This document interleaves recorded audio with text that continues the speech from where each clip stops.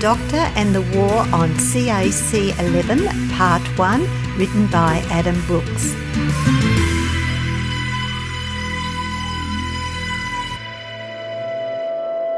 Far off in the ISOP galaxy in the CAC system, on the 11th orbit out from its sun, was the planet known as CAC-11, a mostly desolate world with a mostly rocky surface. At that moment, the 1950 photo booth time machine, known as the Questar, is slowly materialising atop a deep ridge. Inside, the Doctor, who is wearing a pale pink coat with a red trim, is checking the monitor. Terry walks in. Yum. This butler bot knows how to make a shake. Oh, you are far too gracious, sir. I shall just finish polishing ISBot's body while it is down being pulled apart and being reprogrammed. I can't believe after all this time you're still using the luxury suite. Yeah, it's so awesome. Though I haven't found that lightsaber yet. So, are we wherever we're going yet? Yes, we're here. On the extreme edge of your race's future intergalactic expansion. Nothing beyond that information is in the guidebook. Do you even know where we are? No, that's half the fun. The excitement comes from the surprise of it all. Come on, let's go. I'll just put this down. Butler bot will clear it up. Oh, naturally, sir. Now I shall go and iron your underpants and prepare the blueberry pancakes for sir's return.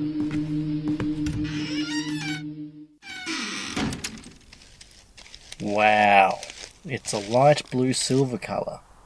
Can I pick where we're going this time? Let's go party. You always lead us into trouble. Nonsense. I have an excellent sense of direction. Trouble just has a way of finding us. Look, I reckon we can see a fair bit safely from that hill over there that overlooks the valley. Terry ran up the hill, followed by the Doctor, unaware that they were being observed by a hovering spherical robot watching them with its one large eye-like lens.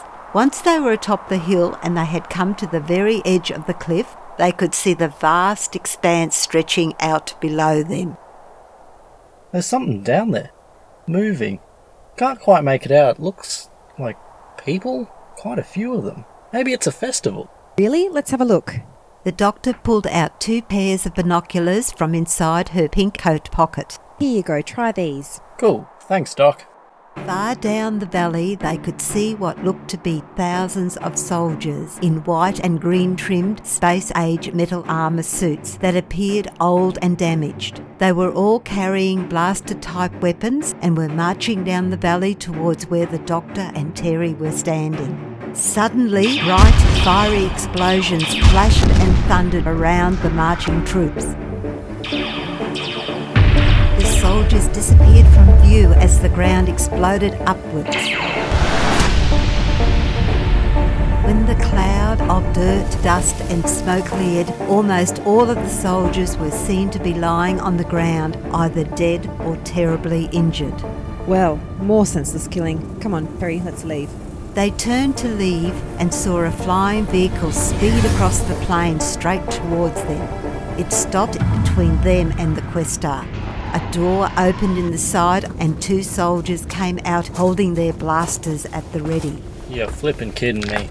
Stop right there and put your hands up. Just what we're looking for. More soldiers with blasters. Now, walk slowly towards us and don't try any funny business. The Doctor and Terry raised their hands in the time-honoured fashion. Who are you? That's a good question, I guess, from your perspective. Just in that moment, the Doctor noticed a large open pipe on the side of a hill below where they were standing, out of sight of anyone not right at the edge as they were. But I really don't feel like answering it today. Then you'll be taken into custody. Oh, here we go again. Don't worry, Terry, just follow me. Not today, thanks. The Doctor ran the few metres to the drop-off and jumped quickly into the open pipe. The soldiers fired their blasters at the fleeing couple, narrowly missing Terry as he made the jump to follow the Doctor. Oh, could you at least give me some warning when you're going to do something like that? Sorry, but where would be the fun? I really wish I'd found that lightsaber. Inside the pipe it was so dark they could barely see. Some light trickled in via the entrance. enough to allow shapes to be distinguished at least. Ugh, yuck. What's that smell? We're in a sewer, it seems.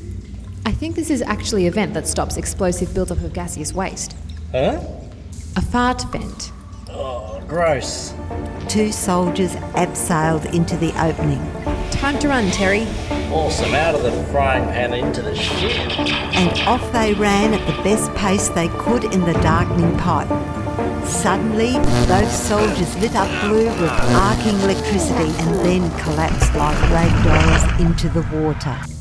To the Doctor and Terry's surprise, a small spherical robot floated towards them from behind the fallen soldiers. Did that disco ball with the big eye thing just save us? Yes, seems so. But why? The robot suddenly projected a hologram before them, and the face of an elderly man appeared. Hello, Offworlders. My name is Gelden. I'm the Doctor, and this is Terry, my travelling companion and assistant. Please, don't fear my robot. I live deep down here in these abandoned mine shafts. Gelden, are you involved in this war that seems to be going on around us? No, not really. I was here at the beginning, and I tried to stop it. I made pleas over the years to the people of the world, but it went unheeded. It would be nice for peace to finally come to this world. Yes, it would. And since we're here, we'll help you achieve it. Wait, what? Think. If you think you can help, then please follow my robot and it will lead you to me. Okay, so writing a strong letter to the editor and then leaving? That's sort of saving the world, right? The robot went ahead, and the Doctor and Terry followed it further into the tunnels. Really don't want to wander off and get lost in here. So many pipes going off in so many different directions. Yeah, it would be easy to get lost down here. Even go in circles and not know it. Luckily, we have our little friend. After walking some time, they could finally see a light ahead in the darkness. Doctor, do you think that's where we're going? We're heading in that direction. And maybe he's got some food. Blueberry pancakes would be good right now. Arriving at the light source, they walked into a large, brightly lit room that was circular with a floor made of mesh grating. The room was barely furnished with a large office-type chair at a large desk, with several books and assorted papers strewn across it. Nice place. Minimalist. Oh, thank you. I find it quite serviceable. I'm guessing there's no pancakes? An elderly man approached from the back of the room, and the robot quickly went to him. I'm a bit of a hermit living down here, but at least I have my robot to keep me company. And at least I'm away from the war. A pleasure to meet you, Gelden. Could you tell us a bit about this war? How it started? Who's fighting? How long it's been going on? That sort of thing. Yes, certainly. It started many years ago. Many years. Back then there were just 4 of us on this planet. Myself, 2 young men, and 1 young lady. So what's with the soldiers? The soldiers are all clones. We made them as a labor force for the mines. They were genetically engineered by Talia. The young lady I told you about. Both the young men, Zevon and Kazuya, were the templates, and the clones were grown at an accelerated rate. And further genetic manipulation was done to lower their levels of independence and increase their loyalty and discipline. Each young man was given control over his cloned offspring. Intriguing. The 2 young men differed in their ideology, but seemed to get on well enough regardless, and everything was fine. Of course, both had desires for the young lady, though she was entirely focused on what had brought her here, the mining of raritanium. Then one day, while Talia was doing a survey of the area, something was found. Probably best if I show you. Lead on. This way then.